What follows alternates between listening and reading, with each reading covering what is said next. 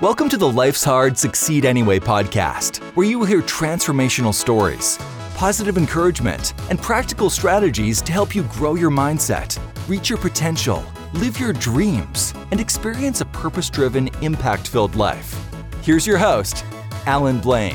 All right, this is Alan Blaine, and I'm very excited to bring to you our special guest today, my good friend, Robby Gallaty. Robby Gallaty is the senior pastor of Long Hollow Church here in Hendersonville, Tennessee. Robby completed his Master's of Divinity degree in expository preaching in 2007 and his PhD in preaching in 2011 from New Orleans Baptist Theological Seminary. Robby is the author of numerous books and also provides a wealth of discipleship resources through Replicate Ministries. When he's not serving at Long Hollow, you might find Pastor Robby hanging with his family, communicating on his ham radio, cutting and measuring wood in his wood shop, out on the nearest disc golf course, or cheering for LSU. Robby is married to Candy, and they have two sons, Rig and Ryder. Robby, welcome to the Life's Hard, Succeed Anyway podcast. I'm super thrilled you're here with us this morning. Well, thanks for having me. Hey, it's a privilege to be on with you, and I think you encapsulate everything this podcast is about, what I've looked into and seen from you. I mean, I've known you about 4 years now, and just love your heart for helping others succeed and just out of your brokenness and your success. And so it's an honor to be here for sure.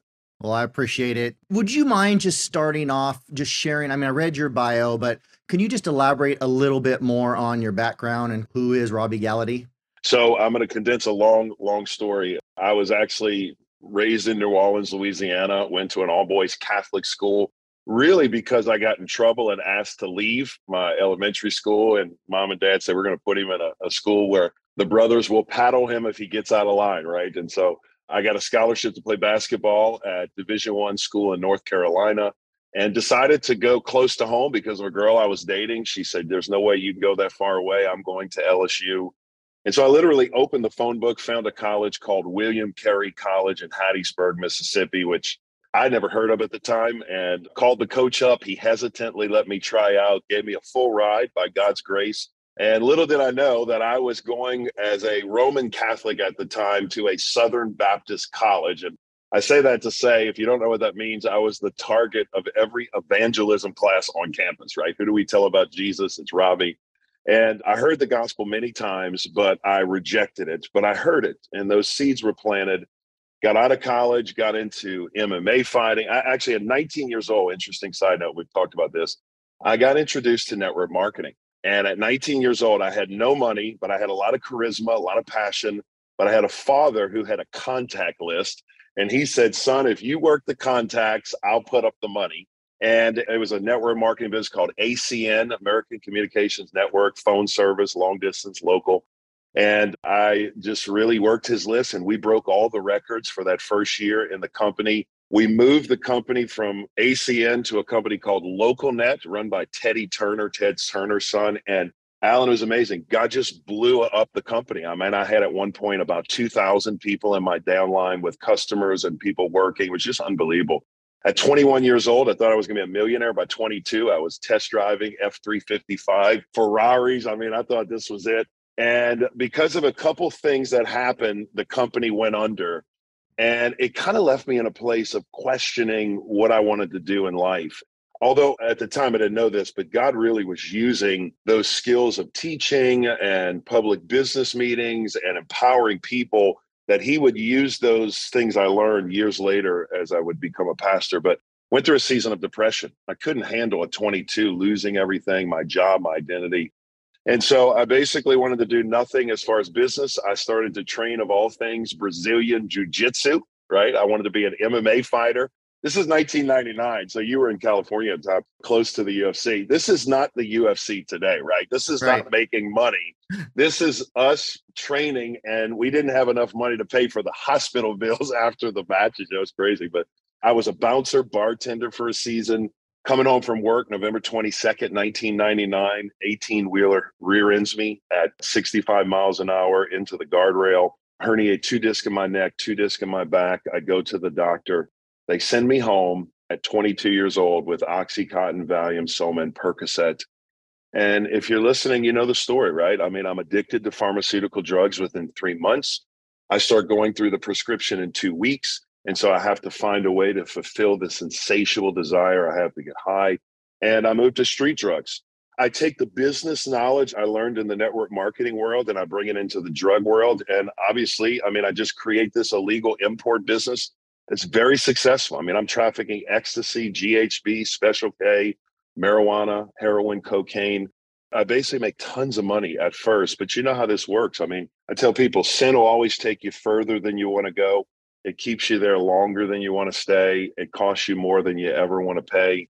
And so my addiction consumed my life. Long story short, I steal $15,000 from my family, $200 a day, heroin and cocaine addiction, 2 rehab treatments. And after I get out this second rehab treatment, I literally, and I'm not a religious guy, I'm not a Christian, I don't go to church, but I was desperate. And I thought, you know what? I might as well give Jesus a try. I tried everything else. And I have this 24-hour Paul-like radical conversion. But the day I was radically saved, he called me into the ministry. And I knew I was just going to be into the ministry and empower people and really be a spokesperson for him. And that was 20 years ago this year, which is crazy. November, 20 years ago. Just a crazy God story. I got to pay back my parents the money I stole from them. I went to seminary. I was invested in by a guy named David Platt, who was a seminary student, became a best-selling author. And he encouraged me to get a PhD. I'm like, David, I don't even know English. How am I going to learn Greek and Hebrew and German? But anyway, by God's grace, I look back on those years and just see the handiwork of God to where I am today. That is incredible. And Robby, if somebody wants to get the deeper dive into your story, which is incredible, and I should have grabbed it because I've got your book, I've got several of your books. I just forget, what's the name of the title of the book that tells your story? It's called Recovered, How an Accident, Alcohol, and Addiction Led Me to God. And it really, I wrote the book for anyone who has a family member or a friend struggling to hear a story of victory over sin by God's grace and just how God has redeemed my life. And hopefully it's an encouragement to those reading. And it is an incredible story. And I think you did a fantastic job in a very short period of time, just giving a synopsis of your story. How old were you when you gave your life to Christ? Did you say 22? I got on drugs at 22. I surrendered my life to Christ at 26. 26. So yeah, 26 years old, and got married at 27, met my wife, Candy, got married within 10 months. Then shortly after that, lost everything in Hurricane Katrina. You know, I tell people I didn't learn the first lesson of losing everything. So God's like, we got to give it to him again. So learn lessons through that as well. Started pastoring in 2006, my first church. I was only a 5-year-old believer.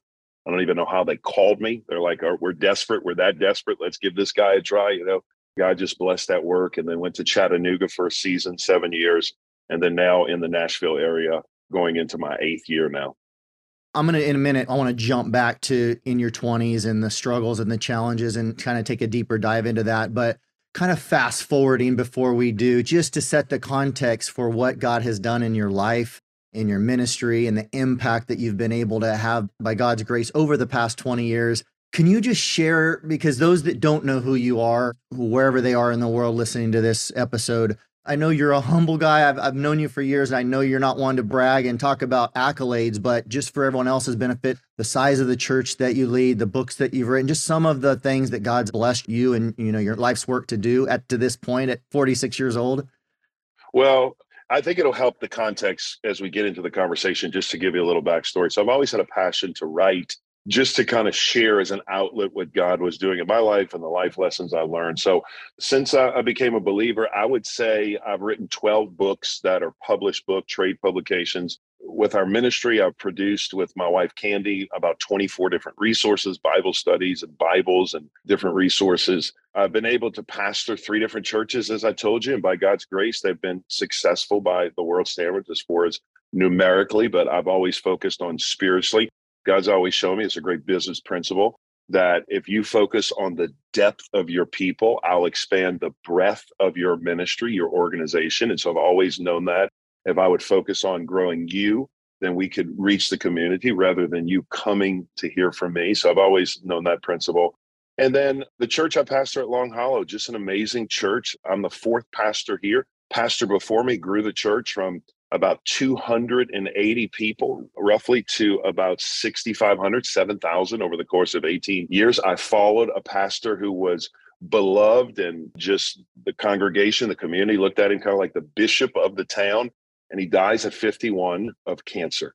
And you can imagine when you follow someone like that, number one, who's loved by the congregation, number two, who dies in the ministry, they, in a sense, become a martyr. And what I mean by that is very hard to talk about someone negatively. You kind of have a blind spot to the bad things. You only remember the good things. And so I say that to say anything I did differently was a shot almost at the previous pastor unknowingly. I didn't know I was doing this. And so the first 2 years at Long Hollow coming into this congregation were the hardest 2 years of my entire ministry. And we could talk about some of that later. But by God's grace, now going into the 8th year, and feel like I had to go through that season of formation and leadership in order to get to where I am today. I love it. As I said before, I'm blessed to call you a friend and to be a part of the church that is impacting the world and our community and beyond. And it's super exciting to see what God's done in and through many people in the church, including yourself. I didn't realize we have a lot more in common than I thought originally. I mean, I too had dreams of being an MMA fighter for a season. I didn't realize that was something that was so strong in your heart at one point in time. You said you got saved you gave your life to Christ at 26. I was 28, so not too different in age. And like you, I think from what I just heard, I came to a place also in my life where it's like I had tried everything I knew to have peace and happiness, fulfillment, ultimately to have happiness and to enjoy life. I had a beautiful wife, the 3 children, the job I wanted. What else was there? There was nothing else. And so different stories, but we ended up, it sounds like, at the same place. Like, hey, I've tried everything else to be happy. Yeah. We also have addiction in common. And, I still have a daughter, as you know, that's pushing 30 years old now and living on the street somewhere in Los Angeles by choice. There's plenty of people listening to this episode that are affected by addiction in one way or another, whether it's themselves or a spouse or a child or some loved one. What would you say to that person who's listening going, man, what would you say to someone who's just maybe struggling with hope? So the greatest lesson I learned through my addiction and just watching my parents and what I put them through, here's something I learned. If there is a perpetual drug addiction in the life of someone in your family or a daughter or a loved one, you can normally trace it back to an enabler in the home. So, for example, for me, it was my dad. Normally, it's a mom. And what I mean by an enabler is this is someone who loves the child so much or loves the husband so much or the family member that you think you're helping them by continuing to give them money or pay their rent or pay their phone bill or continue to take them in. And what I realized was there was only 3 avenues for an addiction, particularly a drug addiction. There are only 3 end results: jail, institution, or death. I mean, that's it. Sadly, in my own life, I've lost, when I was in the addiction, 8 friends to drug and alcohol related deaths. And since then, 18 friends have died. And I'm not talking, Alan, like people I knew from a distance. These are people I went to school with, people I live with. These are friends I grew up with. And so here's what happened. My parents, in the midst of my addiction, when I had stolen $15,000 from them, my mom called me on the phone. Remember, dad's the enabler. Mom had a really tough life, lost her mom at 11. So she kind of had addiction in her family, knew the script. And she said, Robby, we found out about what you did. Your dad is disappointed and I'm furious. Don't ever come to this house again. And I said, you know what, Mom, I don't need you guys. Never did. And I hung the phone up and I took the little bit of money I had and spent it on drugs and alcohol. Lived without gas, electricity, and water for 3 months. We mastered the art of the cold shower. And people say, why would you do that? I mean, I got a college degree. I'd been successful years before, but it had gotten so bad. Why'd you do that? I was more interested in getting high than paying the bills, and went back and begged my parents to take me back in. And it was at that point of despair and at that point of hitting rock bottom that I turned to my parents and then ultimately turned to the Lord. And here's the principle I want to teach you. If you're listening, here's the principle. If you keep being their savior, Jesus never can be. And what I mean is sobriety without Jesus is always a dead end street. I mean, you'll have moments and seasons of victory in sobriety, but you won't have any long-term time. Why? Because it's a sin issue. It's an addiction issue. And I needed someone outside of myself to break me free from the sin that shackled me in the form of addiction. And so I ultimately had nowhere to turn, that I turned to Jesus. And think about it. If you keep bailing them out, they'll never turn to the Lord. If you keep stepping in, they'll never turn to the Lord. And you and Nicole know, this is a hard thing to do. That's why it's called tough love. Right. But we believe the final story of the life of your daughter and the final story of my life was yet to be written. And if there's life, there's breath, and there's hope. And so just to be an encouragement to you, hang in there, trust the Lord, and really believe God will bring them back to himself. And that's what we're believing. I love it. Would you say at this point in your life now, 20 years past that, and I'm sure if we took a deeper dive and said, hey, what other challenges have you faced in the last 20 years? Life has not been without challenges, I am sure, over the last 20 years. But would you say, even looking back on that challenge of addiction and coming through that season, how do you view it now? I doubt you'd say you're glad you went through it, but how do you use that now? How has God used that in your life? Is it a platform? Do you feel like it's an asset to you? How do you view that challenge? Yeah, that's a good question. So I don't know if I'd say I enjoyed it or am excited about it, but I am thankful that I went through it. Because what the Lord showed me was, and part of my testimony is, after I accepted Christ, I started preaching. I actually relapsed, went back to the drug world to save two of my friends who were still doing heroin and cocaine, thinking I was invincible. Like, I'm a preacher. I'm speaking for the Lord. I'm a believer. I'm set free from drugs. I'm untouchable. I'm not going to go back to that. And I remember going back to one of my friends and saying, hey, Eloy, his name was Eloy, and the other one was Brandon, both of whom have died. Both of these guys passed away in the last 5 years. And I went to Eloy and I said, hey, do you mind if I share Christ with you and what the Lord's doing in my life? And he said, no, of course not. Do you mind if I roll a joint while you do it? And I'm like, no, what are you talking about? I'm not going to do that. I'm over that. And within 2 weeks, I don't even know how it happened, but I can't even put a finger on it. But I just remember in 2 weeks, I'm back on drugs, heroin and cocaine again, as a preacher, as a believer. And here's the insight. This is why people relapse when they go back to the world on drugs, they die. Because what happens is, when you pick up a drug addiction or alcoholism or anything, you never start over. Watch this. You pick up where you left off. So here's how you think about it. The moment you start, and I tell my two boys, you don't need to try drugs and alcohol. I promise you, you're not going to miss much by doing this. Because here's what happens. The moment you start drinking or doing drugs, a train takes off from the station. And the train starts going on the track. Now, many people, by God's grace, get off the track, particularly if they have a propensity to addiction.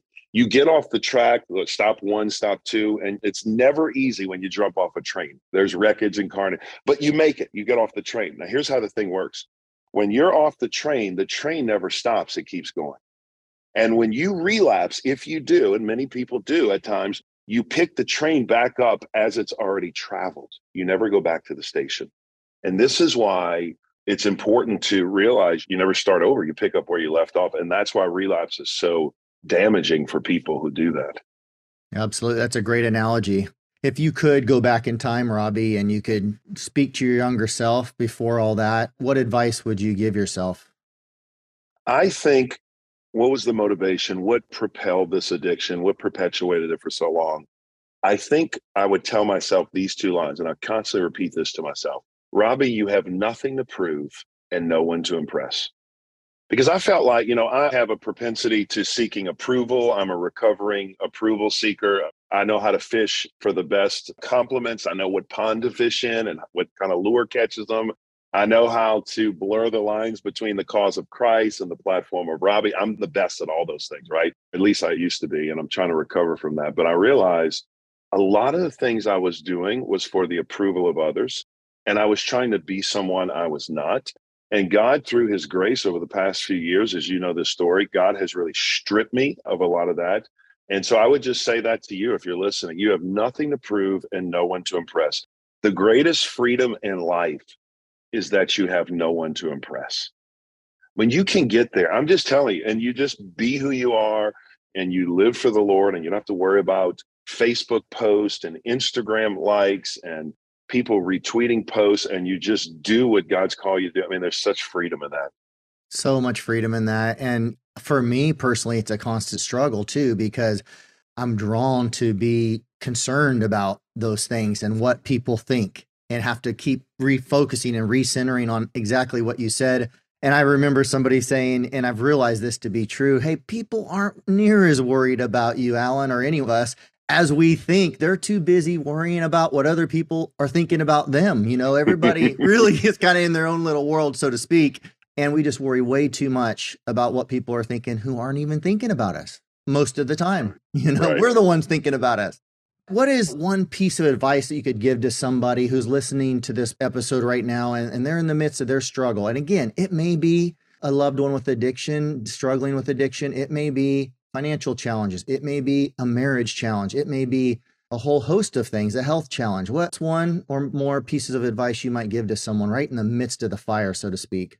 Yeah. So I would say God's greatest instrument for spiritual formation, character formation is suffering. Now, the challenge for us, particularly in the church, is that many times when we suffer, this, at many prayer meetings, we're praying for everything to be removed, every kind of suffering, every obstacle in our way to be leveled. And God's like, no, hang in there, because that's where I do the best work. And one of the ways I learned this, I alluded to earlier, was losing everything in Katrina. When Candy and I, living in New Orleans at the time, I was used to storms. We had gone through them most of my life. And thankfully, we left and went to Baton Rouge and evacuated. And our home experienced 8 feet of water. We had in our home, my parents' home had 12 feet of water, and my sister's home had 15 feet of water. Wow. So we lost everything, not just our possessions. You got to realize we never went back. So we lost our culture. We lost our identity. We lost our relationships. We lost our friendships. We lost everything. Our customs we were used to, the food. Not bitter, just saying we lost the food, right? But we evacuated and we had to rebuild our life. We packed everything we owned. Candy and I were married for 9 months, Alan, and we packed everything we owned in one suitcase. We left the computers. We left the pictures of me growing up, all the videos of me playing sports. We left the book collection. We left our car. Everything. And here's what the Lord had to teach me. I had to lose everything to realize I didn't need anything. That was a hard lesson to learn, because for years I was trying to be successful. And even in the drug world, I wanted to be the guy who walked in the club and everybody knew me. And I wanted to be the guy who had the nice car and the nice rims. And so I had to learn this lesson. I had to learn it twice. I said I learned it the first time, but I didn't learn it completely. And here's the thing about suffering. If you're suffering right now of any kind, you need to realize suffering is the master's degree of character formation. There are some lessons in life that we will never learn otherwise than going through suffering. The perfect example of this is a girl named Helen Keller, and we're probably familiar with Helen Keller. The story in Helen was that 19 years old, she has this unknown illness that causes her to go deaf and blind. So she can't hear and she can't see. And at the age of 19, she's disabled. She goes on to get a bachelor's degree at that time. She's the first person who is deaf and blind to be able to get a bachelor's degree. She wrote 14 books. She toured 35 countries. She gave hundreds of speeches all over the world. And so you would think someone with a disability would have excuse after excuse. Here's what she says. One of my favorite quotes from her. She says, character cannot be developed in ease and quiet. Only through the experience of trial and suffering can a soul be strengthened with ambition that's inspired and success that is achieved. And so if anybody could have thrown in the towel and said, you know what, I'm deaf and I'm blind and I'm not able to do anything, it would have been her. And the line I want to share with you that I think about in this is this: the greatest opportunity in your life lives where the greatest discomfort lies. This is a great line to think about. The greatest opportunity lives in your life where the greatest discomfort lies. And I said this, like, God works the best in the most difficult seasons of life. And we know this, if you ever go hiking, you never see, if you ascend the hill of the mountain or you make it to the top of the peak, you never see anything growing up top, right? Nothing grows at the peak of the mountain. The flowers grow in the valley. Someone I've listened to recently and gotten into some of his books is a guy named Jordan Peterson, if you're familiar with Jordan Peterson. Yep. Peterson said this line. He says, happiness is always found in the uphill journey, not in the fleeting sense of happiness at the next peak. I love that. So it's not found in the fleeting sense of happiness we think of conquering the next hill. It's found in the journey upward. And so my encouragement to those who are suffering or in a season of a trial or a tribulation, bloom where you're planted. Realize that in God's economy, there are no accidents. Nothing happens by chance. I love what Adrian Rogers used to say. Did it ever occur to you that nothing occurs to God? It's interesting. Well, that's encouraging for us, right? And if you're suffering, I tell our staff all the time, when you do great things for God, you're going to be attacked. In fact, if you're on a road and you never bump into Satan, you may be going the same direction. And Right. so just be encouraged today with suffering. God uses that. So good, Robby. So good. You said suffering is the master's degree of character. Character. Yep. That's a So line I just good. came up with to think about how character formation, really forming of our character. I love it. And I love that Helen Keller quote you mentioned as well. And I was going to ask you, that was the next question I was going to ask you, if you had a favorite success quote. Would that be it, or another one that would come to mind? Let's see. So the greatest lesson I learned was actually at 19 when I heard Zig Ziglar preach. I was all in the motivational speakers. I mean, I've read all the books, Think and Grow Rich, Unlimited Power by Tony. I mean, I read them all. I met Tony Robbins a couple of times and heard Zig Ziglar, Les Brown, Omar Perry. I mean, I was into all of them. And I remember Zig Ziglar saying this line, and I'm telling you, it was like the Lord knew at 19 I would need this in the ministry. He said this line, if you help enough other people get what they want in life, you know this line, I love it. you'll have everything in life you'll want. Now, that is the antithesis of human nature, right? Because in human nature, the American way is get all you can all you get, and sit on the lid, right? That's the American way. Right. But Zig was basically saying that success is through the pathway of serving and giving. Now, he got this, obviously, Zig was a believer. Zig got this from Jesus. Remember, Jesus was trying to teach the disciples all the time. The way up is down. If you want to be first, you have to be last. And to be great, he said in Matthew, I think it was 20 or 21, you have to be a servant.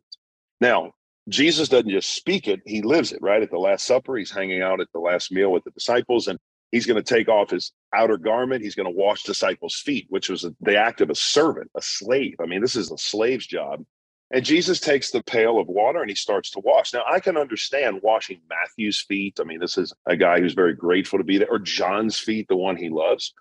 But prideful Peter, he's going to wash his feet. Jealous James, who's jockeying for positions, seats at the table, or backstabbing Judas. I mean, come on, Jesus, really? But Jesus washes their feet. And it shows us that the way up is down and the way to success is serving. Martin Luther King Jr. had a great line in his final sermon. This is a great sermon that he preaches right before being assassinated. He says this, and I wrote it down. Here's what he said. He said, everybody can be great because anybody can serve. You don't have to have a college degree to serve. You don't have to know subject-verb agreement to serve. You don't need to know the philosophers Plato and Aristotle. You don't have to know Einstein's theory of relativity or the second theory of thermodynamics and physics to serve. And basically, he was saying everybody can serve. And listen, that's the difference between money and wealth. There's a big difference between money and wealth. A lot of people could have money. And you always think, man, if I had more money, I'll be successful. No, if you have more money, you just exacerbate the problems you had when you had no money. It just amplifies the problems you already had. And so I would just encourage you. Jim Elliot said this. He said, a man is no fool who gives what he cannot keep to have what he cannot lose. And listen, we can't take it with us. There's no U-Haul behind a hearse. I've never seen one. I've done many funerals out. I've never seen a U-Haul behind a hearse before. So one of the things I want to leave is legacy. And the way you leave legacy is not on the books you write or the talks you give. And I know you've spoken many talks, or the products you sell or the church you build, but it's on the hearts of the men and women you invest in. And so that's why I've given my life to investing in people, because people, there's only three things in life that are eternal: God, his word, and the souls of men and women. And I don't know about you, I want to invest in things that have eternal significance. 100%. I like to say my goal in life is to be a relationship investor. I want to invest into relationships, and those can have eternal impact, like you're talking about. You're right about money too. What I've learned over the years is money just accentuates what the person already is.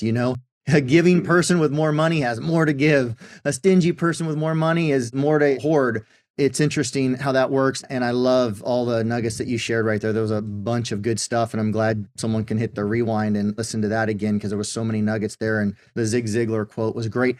It makes me sad. You kind of mentioned this, but all of the personal development and the personal growth stuff, I've read a lot of the same stuff I'm sure you have. And 99% of it, I believe, can be tied right back to biblical principles. If they're good principles and they're sound, 100% of them can be tied back to the Bible, in my opinion. And what makes me sad is to see the lost world around us sometimes applying those biblical principles better than those of us that say we believe God's word, which is where most of it comes from. Such good stuff. And that was just a great example of that Zig Ziglar quote, which is one of my favorites as well. Robby, what would you say when you think about the future that you're most excited about? Maybe something you're doing, you're working on, anything that is exciting you about the future ahead? I would say, me personally, I'm excited more than I've ever been about investing in my two boys. You hear this all the time. The legacy is your children. You need to invest in your children. But I've been more convicted and more excited about the first church that I pastor. And by the way, everybody in here is in ministry, whether you believe it or not. We all have a ministry. And the best ministry and the greatest ministry you have is the first church of your home. What good is it to lead a congregation of people to heaven while you neglect your kids and they're on a road to hell, right? And so I've been really convicted about that. And one of the things a pastor told me years ago, he said, you can lose your church and still keep your family. But if you lose your family, you lose both. And I'd say it in an organization. If you lose your family and you lose your kids, man, I mean, how discouraging is that? Now, some of you say, well, I have divorced families or I have blended families. You can't change the past, and I don't want you to feel negative or upset or guilty, but you can start today. And so here's the thing I'm excited about. The word present, there's a difference between being there and being present, because a lot of us are there at home. We come home from work, we're in the home, but we're not present. Now think about the word present. The word present is actually the word for gift. I love presents. I love to receive presents. It's the word for gift. And so when you're present, it's important to be present with your family and with your kids. And so that's one of the things I'm most excited about. My boys, they just turned 12 and 14. And by God's grace, thankfully, dad is still someone they look up to, they want to hang with. And I know, they go through seasons of that, but I know you have a son too that loves to hang with you as well. And there's nothing greater than that. The people in your business, the people in your organization, they will come and go. Someone told me this a while back. They said, Robby, because I was traveling a lot. I was speaking. One year I was speaking 26 times outside of my church. 4 times I was preaching on Sunday, and I had a Wednesday night deal. I don't even know how I did it, but I burnt myself out. And what they said is this is an interesting line, nobody ever asks you to do an event or speak at a conference for your own benefit, always for theirs. And then granted, they want you to speak and they think you would add value, but it's really for their benefit. And so what he said, Robby, you see those 2 boys over there? When you're in the funeral home or you're in the hospital, the rest of these folks are not going to visit you when you need them most, but those 2 boys will. Right. And man, that just changed everything for me. I started to realize, and it's more than that. I'm not doing it for a law of reciprocity where they'll get back to me. But I just thought, man, I've got an opportunity. I've got a ministry, and I want to invest in those boys. And so this past fall, we've had football. Both have played football. They've been in practices in 2 different schools, and we've had practice every night of the week, and we've had 2 to 4 games a week, and we've loved every minute of it. I'm just telling you, it's been awesome. So I love that's what I'm most excited about. Such great advice too, because I think all of us men, women alike, but I can speak for myself as a man. It's so easy. I'll speak for myself to not be where my feet are, to be there, as you said, to be in the room, but to slip off mentally to 101 other important things that need to be done or, that I might be working on. But the most important place to be is right there where my feet are. And specifically when my feet are in the same room with a child or my wife or my family. So the ones that will actually be crying at my funeral, as you mentioned, maybe said a different way when many others won't. And that's what fear is too. Fear is, false evidence appearing real. Fear and worry are you concerned about things that aren't happening. Right. And so when you live in the moment, you live in the present, you live now, you're able to enjoy life a whole lot better than when you're worrying about things in the future that you have really no control about. And most of the time never happen anyway, right? Exactly. What is the statistic? It's like 80 or 90% of everything that average person fears never comes to fruition. It was not worth fearing. Yeah. It didn't even happen. Yes. As we start to wrap this conversation up, Robby, just some 30-second quick questions for you. What would you say is one habit that has helped you become successful? This is a long answer, but it's the benefit of silence, solitude, and reflection. I realize that thinking today and contemplating today are a lost art. I mean, we don't think anymore, right? We're the product of a society where we're constantly being connected and interconnected. We're, in a sense, like cyber zombies that are tethered to digital devices where we endlessly swipe the minute we wake up and the moment we go to bed. And so nobody thinks anymore, nobody ponders anymore. And so I started the practice of silence and solitude, where I would sit for extended periods of time. It started with 10 minutes, got to 20, got to eventually 2 hours a night. I was just unpacking. I was hearing the voice of God. I was tuning my ear to the accent of the Holy Spirit. And for some, who were saying, silence and solitude, really? What got me was I realized God's first language was silence, right? Like out of silence, he spoke everything. I just realized how important that was. And so it's good for you to reflect. Henry Nouwen was a priest, but then he was a professor and a psychologist and wrote a lot of books and did a lot of lectures. And then for the last 10 years of his life, he really got convicted, went to a home for the mentally disabled. I don't know if you're familiar with Henry Nouwen's his name. No. He went to the home of a mentally disabled community and decided to leave the world of, he was a professor at Notre Dame. He left that and invested the last 10 years of his life ministering to people who are mentally disabled. And he said, that's where he found life. And here's what he said, which I thought was interesting. He said, 50% of life is living and 50% of life is reflecting.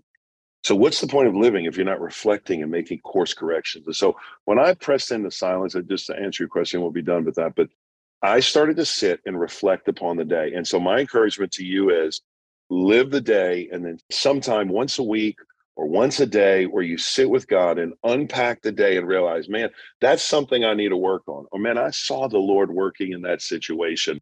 I learned this from a guy named Ignatius of Loyola. You can do some research if you're interested. It's called the Examen. It's basically spelled examine, but they call it Examen, Examen, consolations and desolations. This is really what was life-changing for me, that changed the course of my life, where God began to show me in my own life, Robby, you've got pride and arrogance and self-sufficiency and jealousy, envy. You're jealous of other people, jealous of other things. And the Lord began to show me these things. And it was through that suffering and that burden that it became a blessing in my own life. Wow. Why the evening, would you say, if someone's listening going, okay, quiet time, I can see that benefit. Maybe they do it already, maybe not. Why evening over morning? For me, because I wanted to reflect on the day when it was still fresh. I would put the kids to bed. I would always try to tuck them in, pray with them, maybe read to them, put them to bed. And then I would always go out from about 8:30 to about 10. And again, why do you do this? You can't export to someone else what hasn't been imported to you. We like to say at the church here, you can't take someone on a journey you've never been on. And so you want to be able to live these things. These aren't just intellectual, theoretical concepts. The best and most powerful truths you can communicate are things you know personally, you've felt and touched and sensed. And so I would just say that has been the most life-changing spiritual practice of my life over the last 2 years. You've heard me talk about it at church a lot. Silence and solitude has been the key. Love it. Such a good word. What is one of the best pieces of advice you've ever received from someone else? I heard Francis Chan say this years ago. He said, and I agree with him, my greatest fear in life is to succeed at things that have no eternal value.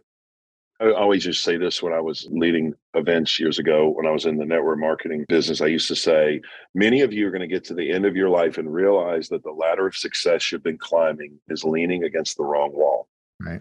Many of us are going to get to the end of our life and we're going to realize we put a lot of effort and a lot of energy in the wrong baskets.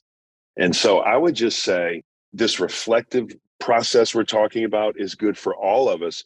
I try to go away once a year and I try to reflect on things that were good from the year, things that I need to work on, and places the Lord are taking me. So I do those 3 buckets. And it's good for us to do that. A line I tell people is if you don't depart, you're going to come apart. So you have to have a time of getting away and recuperating and being restored and rejuvenated. And so I would say everybody needs that at least once a year. I try to do it once a quarter, but at least once a year. So good. Is there one or more books that you would recommend to the Life's Hard, Succeed Anyway audience? So a book that has helped me is the Emotionally Healthy Spirituality. It's been a great book for me, just walking through some of this soul care stuff in my own life. That has been helpful for me. Jordan Peterson's book I read recently, The 12 Rules of Life, have been really good. Stand up with your shoulders back. I mean, he's got a lot of good principles in there that are good to help. Don't tell someone how to fix the world if you're not taking care of your own home. I mean, he's got a lot of good principles there.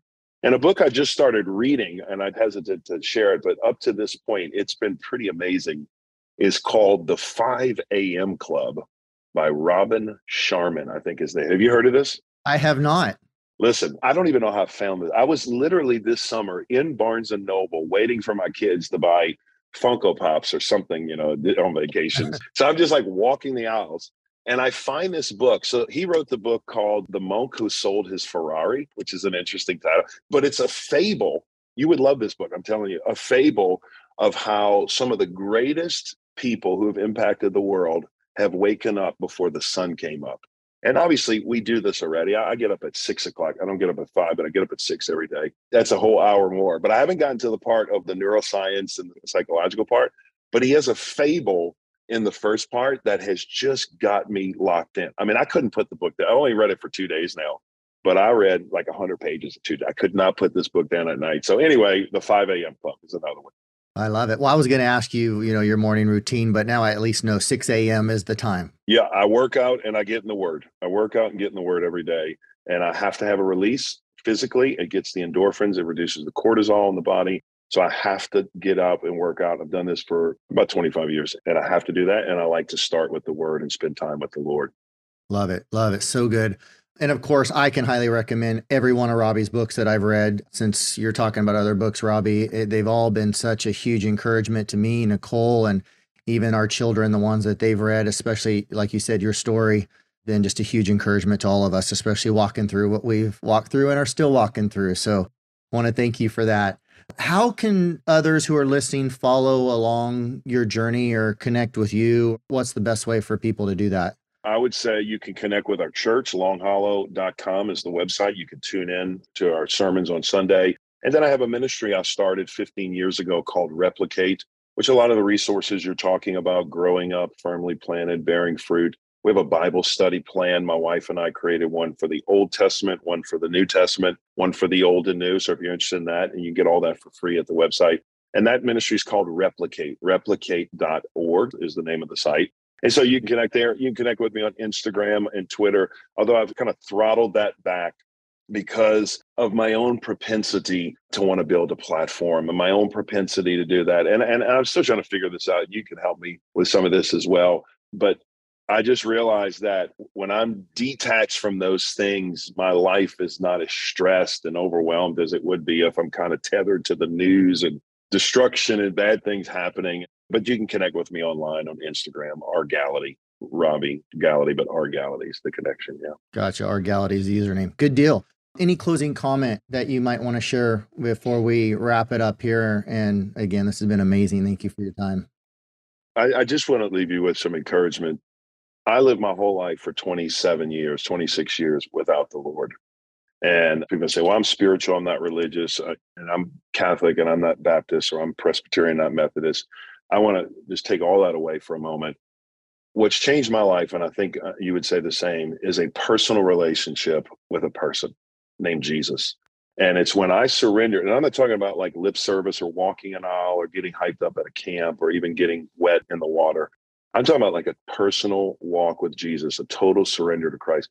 It's when I totally surrendered everything. And the way I liken it is, I took the keys of my life, which was a car, and gave it to Jesus and got in the passenger seat.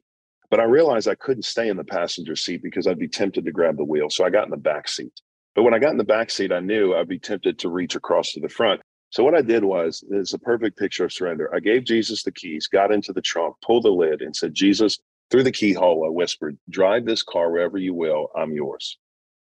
And that is what I'm talking about in surrender.